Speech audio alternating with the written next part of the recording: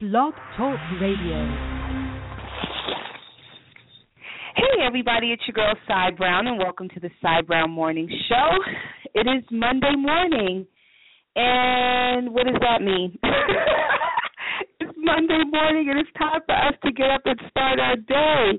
I am in New York and it is, let me check, right now it is 63 degrees and light raining outside. For those of you that are in this area, you know it was about 20 degrees a couple days ago. And for natural hair people like me, we don't do very well with this weather, especially when we're in the gym at 5 o'clock every day. But you know something? I'm grateful. One of my favorite songs is Grateful by Kenny Bobian. And Dennis, I think his last name is Ferrer. Like, just Google that song when you can or go on to YouTube. I swear, I feel like I could run a marathon. But, you know, living in a state of gratitude and peace and just happiness, like, nothing's going to make you all jacked up anyway.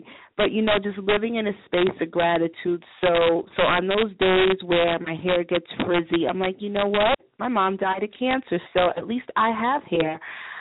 You know, or I step in a puddle, so what? At least I could feel the rain. So it's 62 degrees. It's a little misty outside. But you know what? In all things, give thanks. And the best part is the studio walls are yellow. So I always get a bright, sunny feeling whenever I look at our yellow walls.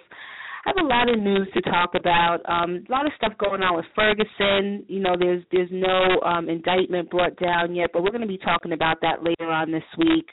A lot of stuff we're going to talk about is, you know, what was the implication of President Obama's ruling or decision or executive order on immigration.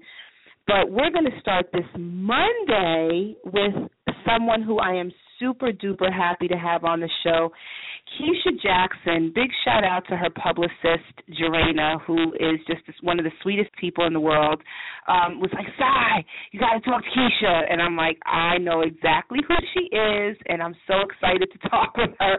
So we're going to pull her into the show in a second. And so we're going to talk with Keisha. She's a background singer, been a background singer for years. But, you know, she has a lot to share, so we're going to bring her in a minute.